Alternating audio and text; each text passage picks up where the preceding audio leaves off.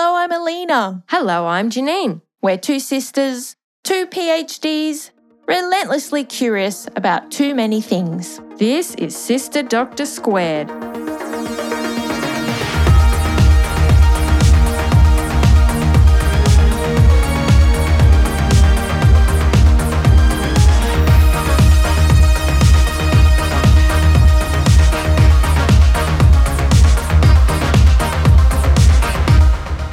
Hello everyone, welcome to episode 9 of Sister Doctor Squared. How are you doing today? I'm doing pretty good. How are you, Janine? I'm good. Good to hear you are hopefully as excited as I am about this one. This is an important one and we're also going to have a bit of fun as always. Yes, and as always, we would like to acknowledge the traditional owners of the land on which we are recording this episode and pay our respects to elders past, present and emerging. Yes, thank you, Janine. Now, today's episode, we are talking about antibiotics and antibiotic resistance. So why are we talking about this topic? Well, it's always been a bit of a bugbear of mine in the public health space. And recently, Janine, as you know, I had myself a bit of a health issue and had to see a doctor, and I was immediately offered antibiotics without any confirmation of what the issue was and without me even indicating that I had any interest in antibiotics, which I didn't. And I should say this was not my regular GP, who is fabulous. This was someone else who I had to see because I couldn't get in to see my regular GP. Yes. And I was so shocked at just the difference in approach there. And it reminded me how problematic this issue is. And so we just had to do an episode on it. Yes, you called me straight away going, guess what just happened? And yeah, we thought, okay, we need to talk about this. Oh, it was all wrong. And even just the language was, I'm going to start you on a course of antibiotics. And I thought, are you? I think I have a say in this.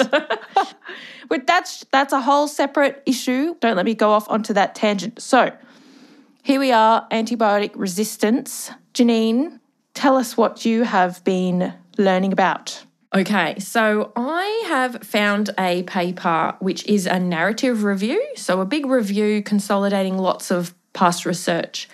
And the title is Evidence of Antibiotic Resistance from Population-Based Studies. And it's by Giacomini and colleagues, and it was published this year in 2021. And before I get into the guts of the paper, I thought it's important, let's just take a moment to make sure everyone's on the same page when it comes to antibiotics and what is antibiotic resistance generally. So the first antibiotic was penicillin, and that was discovered by Alexander Fleming in 1928. And now this was a total game changer for humanity. Up until that time, bacterial infections had been such a significant scourge of humanity. You know, a simple skin infection could be life and death in many cases. So now, for the first time, we have an effective treatment against infection in the form of penicillin. And the penicillin was originally isolated from a group of penicillin molds, which is a type of fungus, as these organisms already had their own inherent ability to kill or slow down bacteria.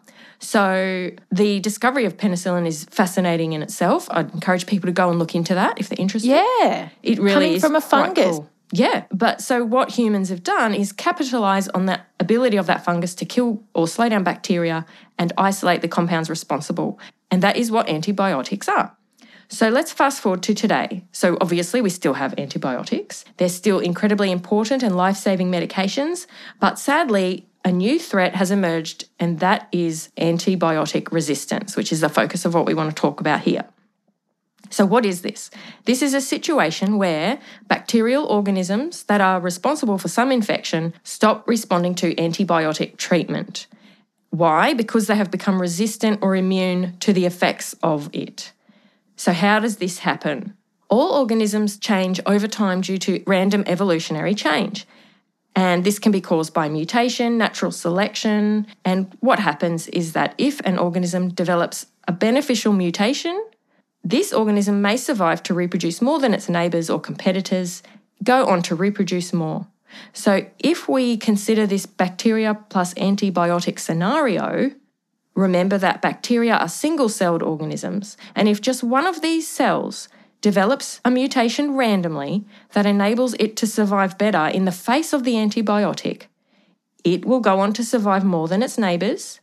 And the really important thing to recognise is that bacteria reproduce incredibly quickly. So hopefully you can see that this could cause evolutionary change to occur rapidly. And in fact, we can see evolution happening in lab situations when studying bacteria and other types of organisms that reproduce very quickly. Wow. And it's important to point out that, let's say a bacteria becomes immune to a particular antibiotic. You might think, well, I'll just try a different antibiotic. But we're now getting to the point where there are what we call multi-resistant strains. And these are strains of bacteria that are starting to become immune to the whole suite of antibiotics that we have. So you may think, okay, well, we'll just go and discover some more antibiotics. But that's not going to solve the issue either, because the bacteria will still develop resistance to whatever new antibiotic is presented to them. And the rate So really you're just making the problem worse. Yes. And the rate of development of new antibiotics is quite slow. It's a slow process. So really, we need to realise that what we have now is really precious and we need to be managing it carefully. So what you're saying is the rate at which we are developing new antibiotics is much slower than the rate at which bacteria are changing into resistant strains. Yes, and even if we do get a new class of antibiotics, the bacteria will eventually evolve resistance to them anyway. Yes. So They have a finite effective lifespan, I guess. Yeah. So, and what are the implications of this? Well, if you are unlucky enough to have an antibiotic resistant infection, you will almost certainly be in hospital for a lot longer than you would have otherwise. Simple infections can turn nasty pretty quickly, and there's a higher risk of death. So it's quite terrifying. In the paper that I'm going to cover a bit later on, they mentioned that in Europe, 33,000 people each year die from antibiotic-resistant bacterial infections. Terrifying. Yes. So in 2015, the World Health Assembly launched a global action plan to try and tackle this issue. And a quote from the paper that I wanted to read out was, antibiotic resistance could cause approximately 10 million deaths by 2050 unless global action is taken. Wow. Yeah. Okay.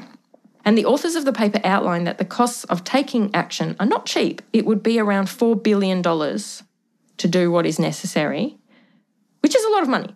However, they've also been able to calculate the cost of not tackling the issue. And there we're looking at more like $100 trillion. Yeah, so that's an easy decision.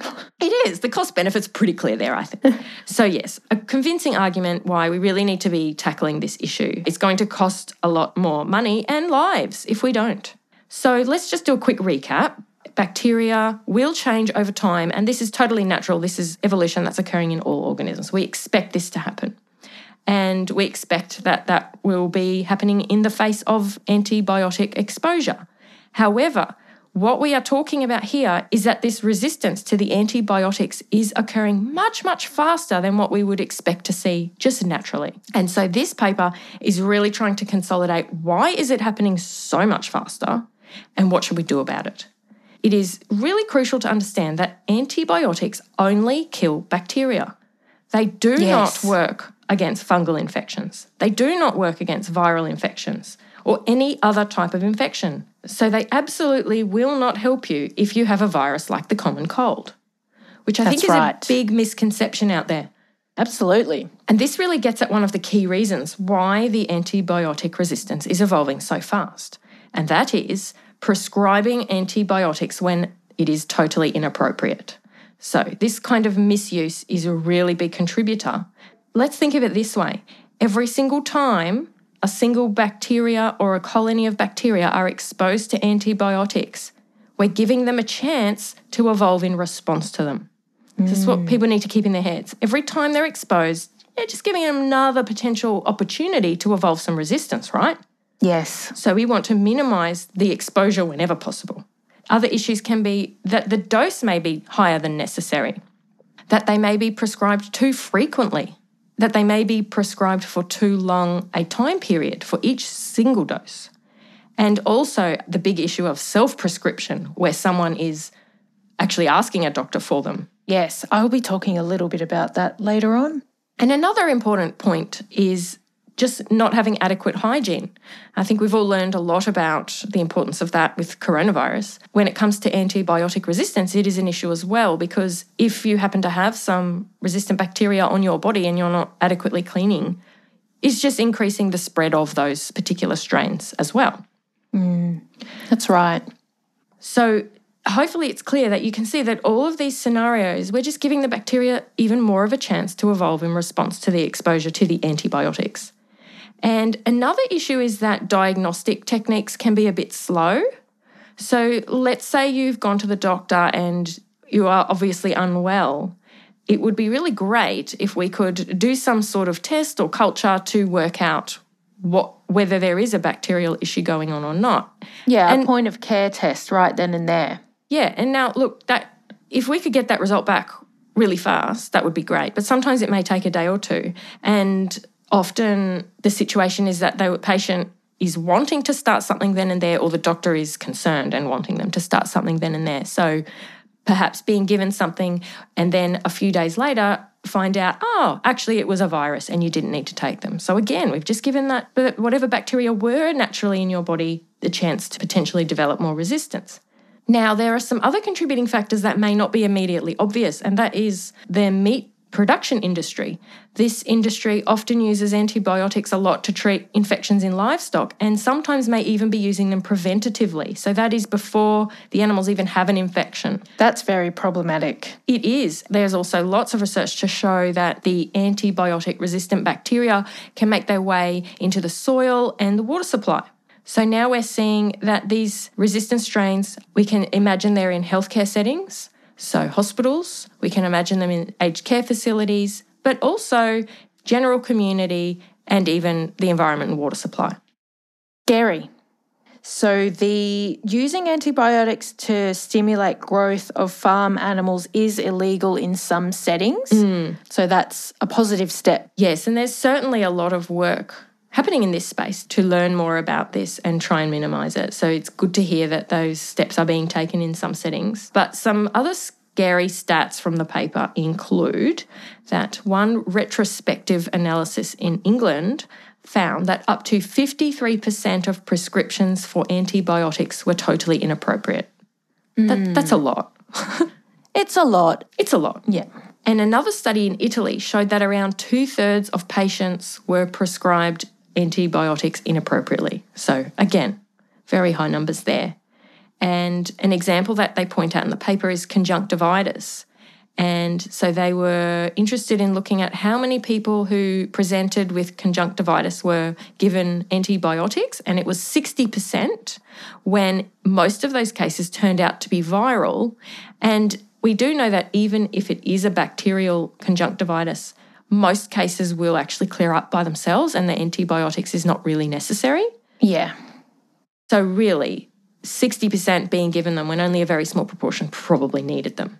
And another study that was done in Jordan showed that 1/3 of antibiotic prescriptions were the result of the patient asking for them or the pharmacist requesting them. And it sounded like in some cases these can be given over the counter without a doctor's prescription. And 19% of antibiotics given over the counter were for people who ended up having viruses. So, I mean, really, reading all these papers, I have a pretty good appreciation for this situation, but I developed more of an appreciation and just was really feeling a lot more terrified after than before. Well, thanks for sharing your terror with us. Yes. Yes.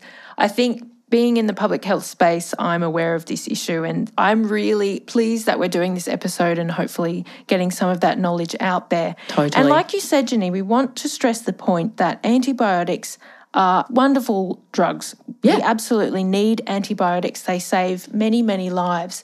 It's just when you have too much of a good thing, and that's the issue here. They're being overused and there's really dire unintended consequences of that. Yes, there is an emerging strategy of what's called antibiotic de-escalation. That is a key to overcoming these issues. So what does that look like? Well, firstly, hopefully it's becoming clear that we need to be prescribing only when appropriate. So my summary of that point would be prescribe only when it's very clearly a bacterial issue and that it is a serious issue, or in an emergency situation where there is no time to potentially wait for results. And if it's not an emergency, then we should be doing more diagnostic tests and waiting for the results. So maybe doing some cultures. And with that culture, we can even determine the exact strains of bacteria that are present and therefore which antibiotics are going to be effective and not waste time trying lots of different things. Right, so a really targeted treatment. Yeah, there is benefit to waiting. But, of course, there are bacterial strains like golden staph that are multi-resistant and we don't really have anything that will kill them, which is, again, very terrifying. So another recommendation is to try and use what's called narrow-spectrum agents first. This just means a class of antibiotics that will target particular strains, and that is in comparison to what we call a broad-spectrum antibiotic, which kind of will try and kill everything. So let's try and go for the narrow ones first and see if that's enough, and only really go up to the broad, heavy-handed antibiotics if necessary. And another really interesting point is that newer studies are suggesting that shorter durations of antibiotics are probably effective in many situations. And now anyone who's had antibiotics knows when you're prescribed them, you're always told you need to completely finish this dose, even if you are feeling better. So you often might need to take them for up to 2 weeks sometimes or longer. So it's sort of a revision of that sort of idea. An example they're giving here is that in many cases when someone is to have significant surgery, they are given antibiotics preventatively. So they're given them during surgery or just as they're waking up to try and prevent any infection. And we're starting to think that's probably a really bad idea. Or if we do need to do that, a very short dose is probably better than being on it for a long dose after surgery. And so what the paper really calls for are antibiotic stewardship programs and global surveillance networks. So this would look like global oversight of this issue, but also very well-informed policy and individuals that are champions at the local level that understand this issue and are making very well-informed decisions to try and tackle this issue from the local level all the way up to the whole globe. So that wraps up my paper. As I said, it was a review paper of this issue, but I did want to make 2 final points, which I'm hoping that anyone who didn't know the seriousness of this issue is feeling a little bit more informed about it now. But even if you're not convinced that this is a problem for you as an individual, consider this. If you take antibiotics, even if they are legitimately needed, the diversity of bacteria in your gut will be dramatically changed and the diversity will be reduced. And this is actually a very bad thing for your health, and in particular your digestive system and your immune system. And more recent research is even showing there can be implications for your mental health and your mood. So things like depression and anxiety can be associated with your gut bacteria. And it can take up to 4 years for your gut bacteria to get back to what was normal for you. Up to 4 years? Yes. So wow, that is significant. Yes. So I will pop a link up to the paper that I'm referring to around that point because it's pretty interesting. Absolutely. And so, as you said, it really is a public health issue, but also an issue for your own individual health in the here and now. Yeah.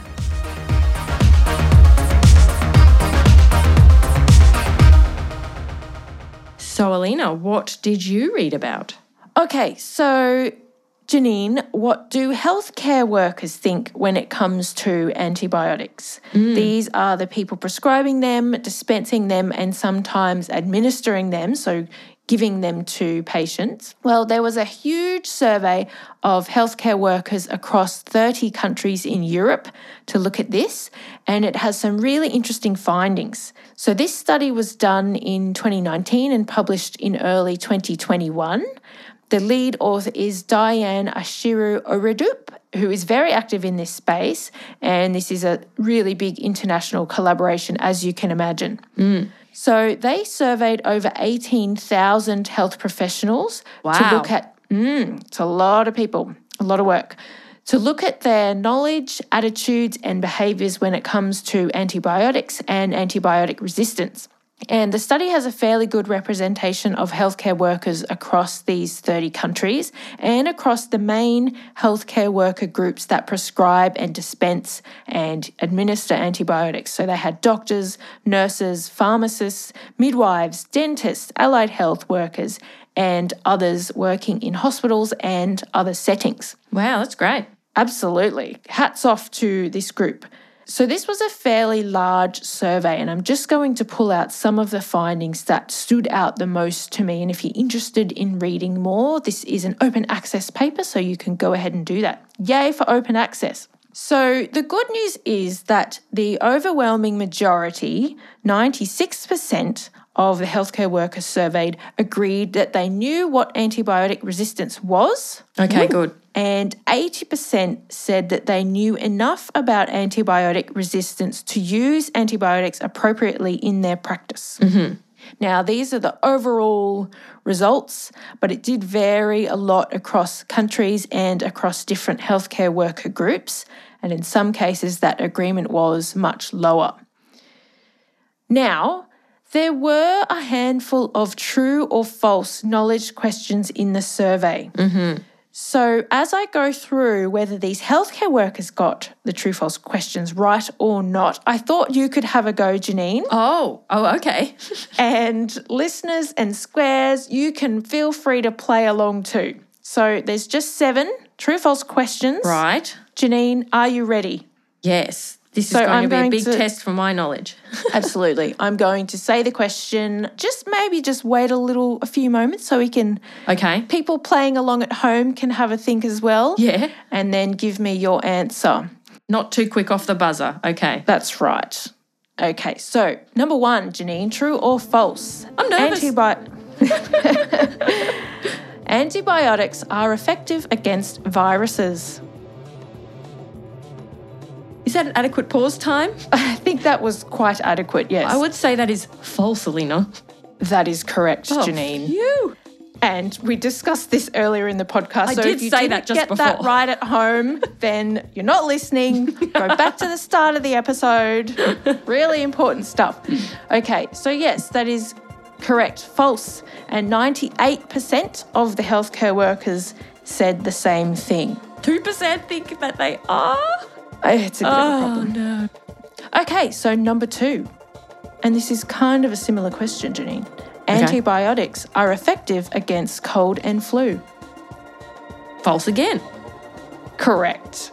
And 97% also agreed with false. I want that number to be 100% though, Alina. It should be. I think it really should be. These are healthcare workers. Okay, so yes, 97% agreed false. And as we said, antibiotics are not effective against viruses, and cold and flu are viruses. That's right. So flu is, of course, influenza, and cold, it can be different viruses, but most commonly the rhinovirus.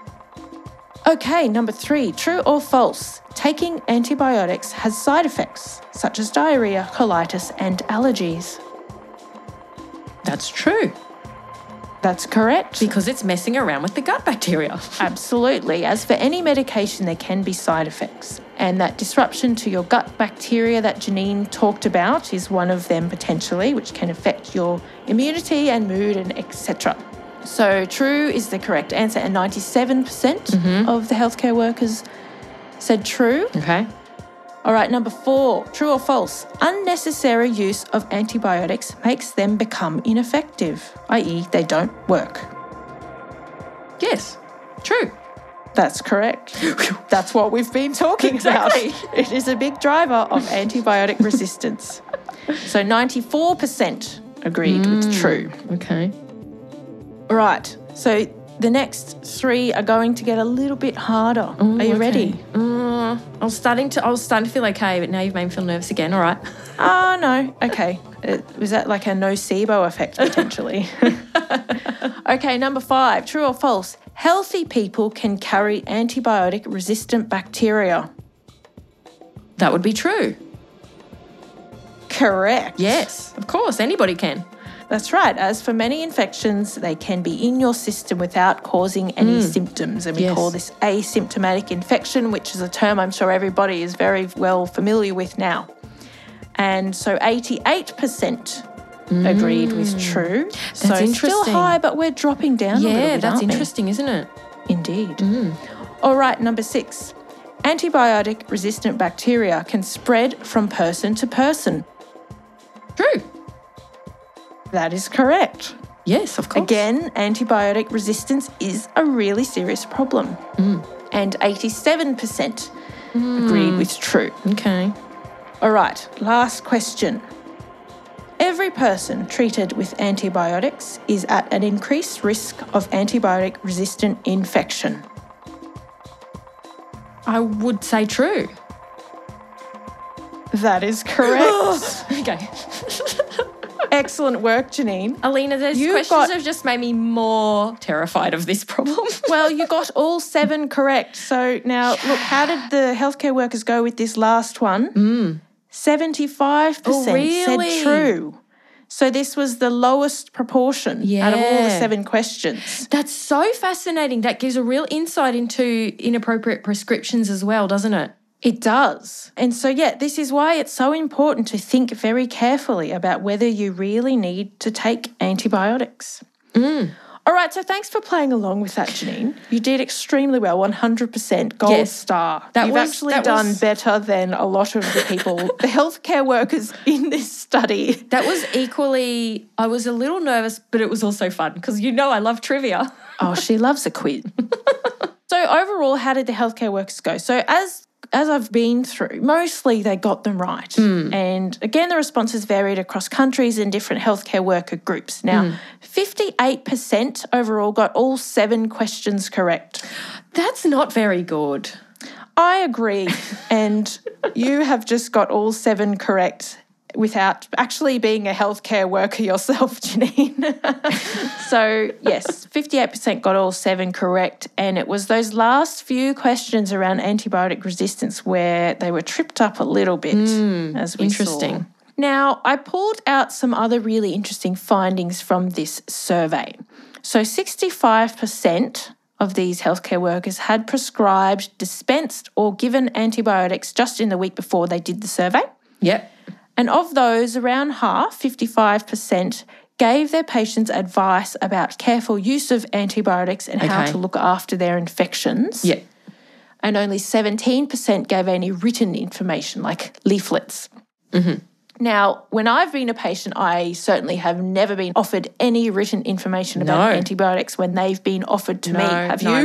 No, never. Well, it does seem quite rare. Now, so why is this? Well, in this survey, the reasons that the healthcare workers gave was that they don't have the resources, they don't have time, or the patients they see are not interested. Okay. And I think, as you talked about, Janine, a lot of patients do just want antibiotics. Yeah. There's not enough public awareness about when they're appropriate to use and whether they're likely to be helpful. So some patients have an expectation of antibiotics, and I'll talk a little bit more on that in a moment. Now, this was really interesting.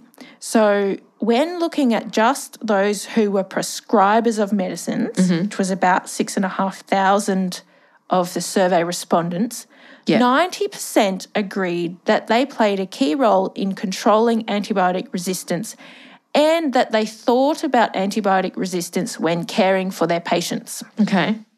Good. But still, almost a third said that they would have preferred not to have prescribed an antibiotic at least once in the week before they did the survey, but they did so anyway. Really? Why was this? Well, the most common reason was fear that the patient's condition might get worse without antibiotics. Other reasons included that they weren't sure what the diagnosis was. So as we've been talking about, we know it's probably an infection, but what type of an infection? Maybe it could be bacterial. Another reason was that they felt they didn't have time to explain to patients why antibiotics wouldn't be the best course of action. So this time factor coming up again. Oh, okay. So they thought it's not appropriate, but I don't really have time to explain that, so I'll just placate the patient by giving them the prescription. Yeah, and I guess mixed in probably with that fear of, well, it could be a bacterial infection, they might get worse. Yeah. And another reason was that they wanted to preserve their relationship with the patient. So again, as I said, some patients have an expectation that they will get medicine, they will get something to help them, and they won't be satisfied with their care if they don't get this. So this could be contributing in some cases. And of these 6,500 prescribers, more than 1/3 either didn't feel supported to not prescribe unnecessary antibiotics or were undecided on whether they felt supported. In other words, 1/3 did not clearly feel supported to not prescribe antibiotics when they felt antibiotics were unnecessary. Okay. So that's really interesting. Yeah, it's really important to get this insight, isn't it? Absolutely. So as I said, they're the findings that really stood out to me, and I think it really highlights that in terms of their healthcare workers' knowledge, while it's not perfect, overall their knowledge of antibiotics and the use of antibiotics was pretty good. Yeah. There's variation, but in general it's pretty good. Maybe there's a need for a bit more knowledge about antibiotic resistance. Yeah. But they're generally aware of the threat of antibiotic resistance. But knowledge isn't enough to change behaviour. And there are other ways in which healthcare workers need to be supported to stop using antibiotics when it's not necessary, like having the time and resources to have those conversations and more public awareness, as I said, because really we all have a role to play in this. Patients, health services, governments and healthcare workers. And just very quickly, one strategy that they mention in this paper to help with this problem and something that does reduce antibiotic use is a delayed prescription. So this is where, say your GP gives you a prescription for antibiotics, but they ask you not to start actually taking them until a certain, say, number of days, or if you don't improve or unless you get sicker. Yeah. So it's a wait and see approach. But patients who really want antibiotics still feel satisfied that they have their prescription in their back pocket. That's good. And the authors talk about the UK's Antibiotic Guardian campaign. And in that, the doctors are encouraged to make pledges. One of these pledges is, the next time I'm thinking about prescribing antibiotics for an infection that's probably going to go away on its own, and the patient is adamant that they want antibiotics, then I will use this delayed prescription. Right. Yeah, so that's one strategy, and I guess the general community needs to be receptive to that though, and that's where, like I said, more public awareness about the dangers of unnecessary antibiotic use is really important. And so I hope that we've done a little bit of that in this episode.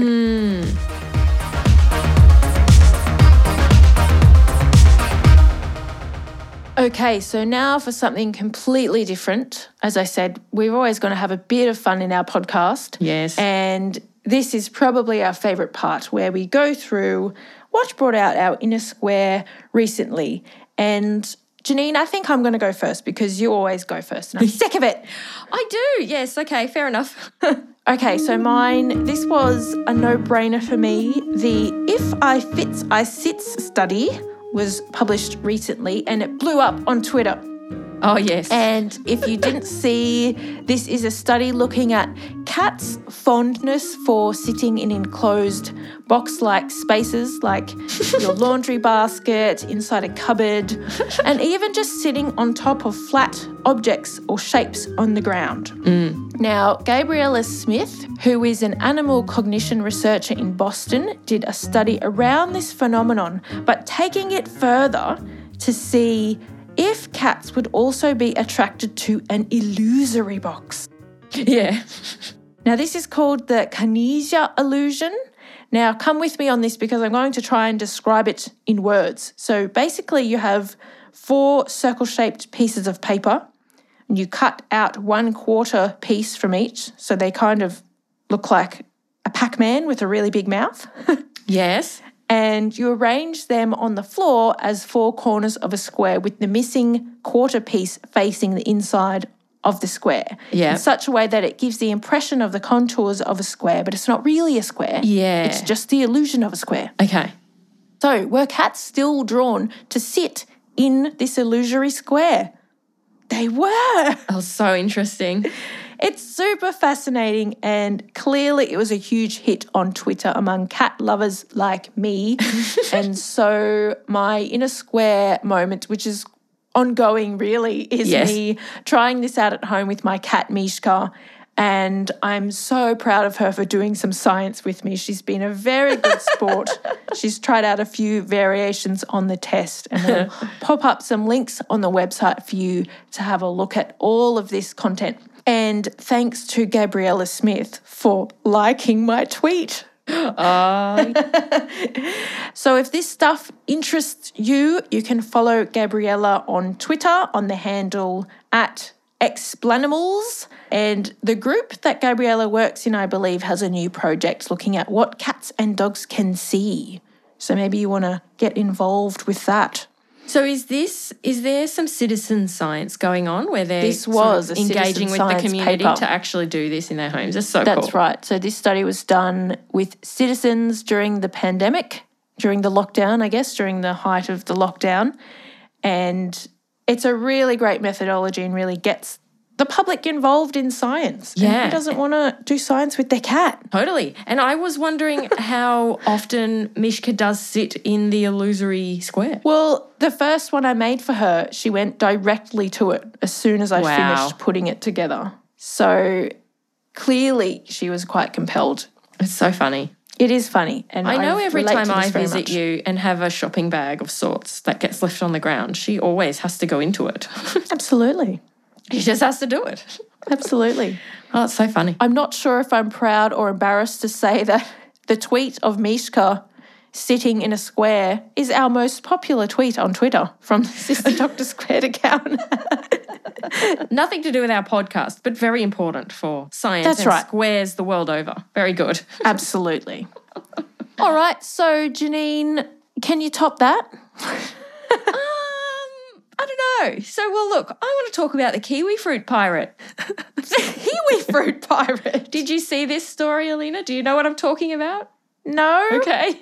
So this was a news story recently on ABC in Australia that, of course, piqued my interest. So a little bit of backstory before I explain what Of course, kiwi there's always fruit... a backstory. I need to have my appropriate preamble time. So the kiwi fruit originally evolved in China, and they were known originally as gooseberries, right? Okay. And at some point, they made their way to New Zealand, where they held some sort of poll and decided to name them after their animal mascot, the kiwi, the little bird, the kiwi, right? So that's why they're called kiwi fruit, which I didn't know until I started No, I didn't know getting that my either. square Thank on. you very much. Okay, so then New Zealand developed the golden variety of kiwi. So there's the green version, or then there's this gold version. Do you have a preference, Alina? They're both good, but I think the golden ones are really pretty. I like them both, but I actually tend to prefer the green. But anyway, that's a tangent. Okay, traditionalist. So, now look, this news story was about a man from China who has gotten his hands on some of the golden kiwi cuttings from New Zealand and taken them back to China, where he has been accused of cultivating counterfeit plants. Because Zespri is the company that technically owns the rights to the golden kiwi. Oh, And gosh. I am not joking. It literally said they hired private investigators to go to China and check out the kiwi orchard. And this guy, the kiwi fruit pirate, has been found guilty of taking these cuttings and has had to pay $15 million in damages, which he is currently appealing.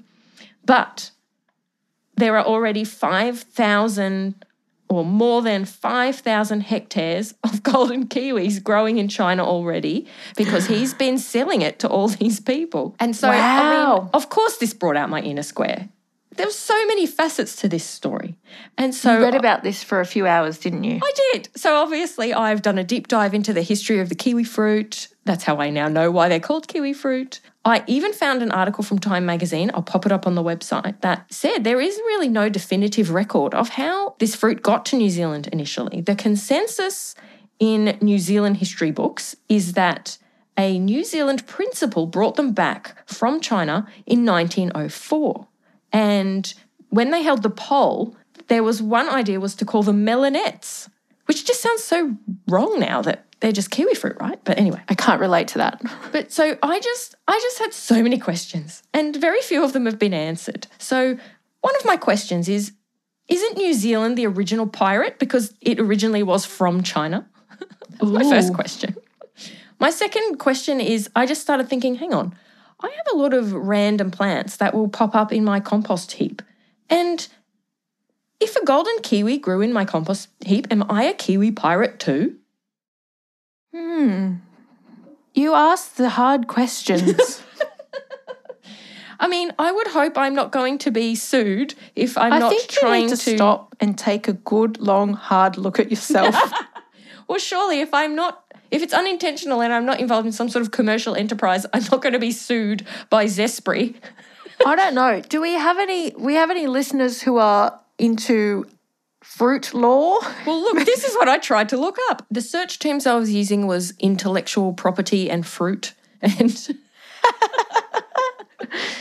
And look, I found some interesting things, but I didn't find a definitive answer to if something was to grow in my yard because of an unintentional reason, could I potentially get in any trouble if some other random company happens to own the rights to that particular variety? But you're not cultivating it and then selling it on and making an income from it. But, that could happen in future through someone. I don't know. So many questions, Lena, so many questions. Well, if anyone has any insight, please feel free to get in touch. And Janine, in the meantime, you can continue to take a good, long, hard look at yourself about how you manage your fruit waste and the unintended consequences of it.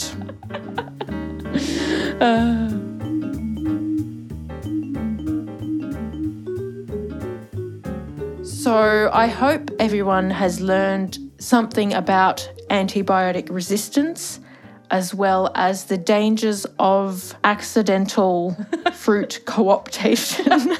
Accidental fruit piracy. Yes, and don't mess with New Zealanders and their fruit.